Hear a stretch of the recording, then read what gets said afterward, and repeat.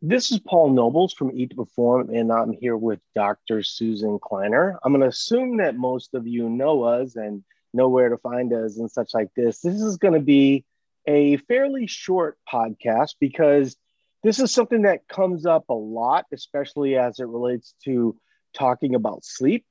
And it's the relationship between cortisol and insulin, right? And so if you are low carb, if you are intermittent fasting, this is something that's going to really interest you. And so, Susan, why don't you give people the general idea and then we'll kind of go from there. We're planning on this being a pretty short podcast. Okay, thanks so much, Paul.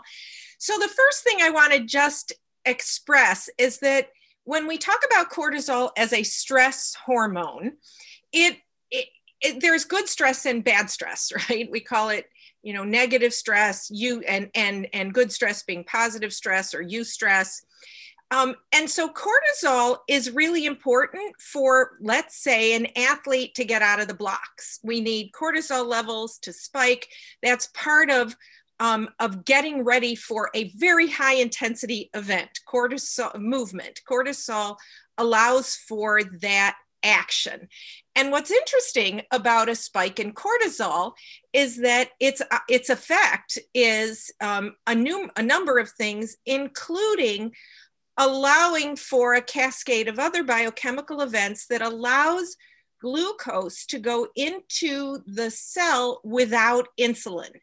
And we have to be able to do that because cortisol actually decreases insulin sensitivity, increases production of insulin. And so how could that possibly make any sense if when you're getting ready for a high intensity physical activity and that cortisol spikes that at the same time you lose the action of the hormone that is primarily responsible for moving carbohydrate into the cell. It's because we have another system that allows for carbohydrate to move into the cell when we are being physically active.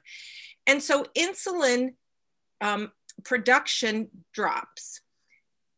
In the same vein that when you have zero carbohydrate available and you are not producing insulin, that you don't need it, and in fact we never have zero carbohydrate, but very low carbohydrate diet, that is a signal to the body that it is a stress response and carbohydrate and insulin levels are dropped, cortisol goes up.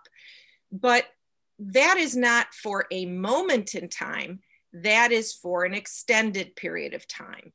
The body does really well with a cortisol spike and then get the response and it goes back down. But when we are in a stressed situation that is unending and cortisol levels remain high over a period of time because of this stress demand, then we become dysfunctional.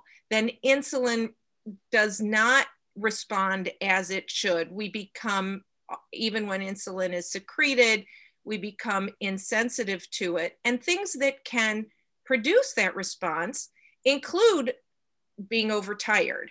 Not enough rest is a stressful situation for the body. Very low carbohydrate diets over time have been shown to increase cortisol. And there's many, many, many studies that show this, that other intensely anxiety producing situations will increase cortisol. And so they have opposite effects. When your cortisol is high over time, insulin production and insulin sensitivity at the cellular level diminishes. So just to be clear, it's almost like a handshake, right? So when carbohydrates are present, this is not in the immediate stressful response, right? Cortisol works differently in that regard. But in terms of kind of that long-term effect, when you're not providing enough insulin or carbohydrate or protein where you have an insulinogenic effect, then cortisol is going to thrive, right? And then when you bring carbohydrates or protein into the situation, it's almost like a handshake where the insulin's like, okay, I've got it from here, right? Right. Is that close to correct? Yes, yes. And in addition, you mentioned intermittent fasting. And so intermittent fasting for short intermittent fasting, when I think of like overnight or even 12 hours, that doesn't create a dysfunction.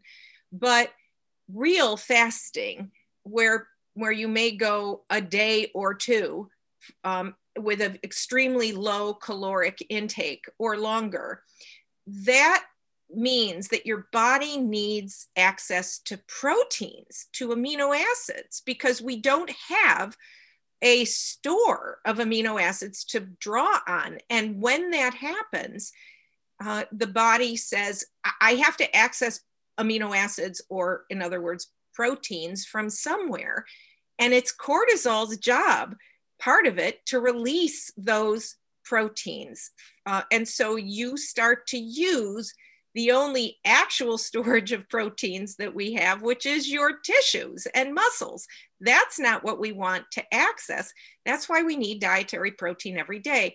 So if you have a day on an occasion, for instance, a religious fast or something like that, that's no worry. But on a very regular basis, yes, you will start to stress your body, and cortisol plays a very important role during times of famine and fasting to extend your life by taking the proteins that you need for daily living functions and utilize them. But that's not the goal of the optimal way to live. So I said we would keep this short, and we're definitely going to, so people can consume this a little bit easier. But I also kind of want to explain a little bit more what she's referring to in relationship to intermittent fasting, because really any dieting is similar, right? When you're consuming less food, you're more prone to have cortisol present than you would be if you're eating in a more balanced way at a higher calorie point, right? Now, there's always kind of a lot of ways to look at it, but I think that for the most part, people are going to be listening to this short podcast, and they're going to be listening to it related to kind of dysfunctional sleep. And they're not necessarily connecting the fact that they're super low calorie diet, or them not eating for, like you said, 24 hours or even more than that, right? Or not eating for 24 hours and also eating low carb. You're essentially using like a nuclear bomb to kill a cockroach, right? Like you really don't want to be that extreme about it, right? And I understand, we're all in a hurry to get back to normal and normal weight, and whatever it is your health goals might be. But at the end of the day, you have to do it in a way that doesn't harm more than it helps, right? And so I'll give you the last word, and then we'll move on. Well, yeah, right. So the additive effect of doing, you start with a caloric deficit, which is part of the equation of weight loss, which may give you a little small bump in cortisol, depending on how large that calorie deficit may be. But then if you start to add things on top of that, a much larger calorie deficit, increasing or diminishing carbohydrate availability, now you're not sleeping well, whatever the combination is, it's like you're doing one step forward and two steps back. The cortisol going higher and higher will give you diminishing returns on your caloric deficit. It will slow everything down, and it's going to that increased stress response is not going to allow you to get to your goals. It's kind of like you're building bricks for a building and a sledgehammer comes by and just keeps knocking it down. That's what will happen when you keep adding these things together. So, one solution, as we said, is when you're in a caloric deficit, don't also drop your carbs to nothing. That's a double whammy. Take it slow on your carbs, feed yourself and allow for the deficit. So, well, or and I said I would give you. Sorry, don't mean to speak over you, but I said I would give you the last word. But I think one of the things that happens, and you know, we'll end on this note, is that people have dysfunctional sleep, right? And they're sleeping 4 to 5 hours, and then they go, well, I need to lose 10 to 20 pounds, right? You'd be better off fixing the sleep, kind of figuring out that cortisol piece, things of that nature, kind of get some good habits in place, and then focusing on the deficit. But if you focus on the deficit, like Susan's saying, you're a little bit more prone to tear down muscle and not fat. And that's obviously not the goal. So, all right, I think we did that. I think that's going to be helpful for a lot of people who don't necessarily understand the relationship. And I appreciate you helping me out with that one. Talk to you later.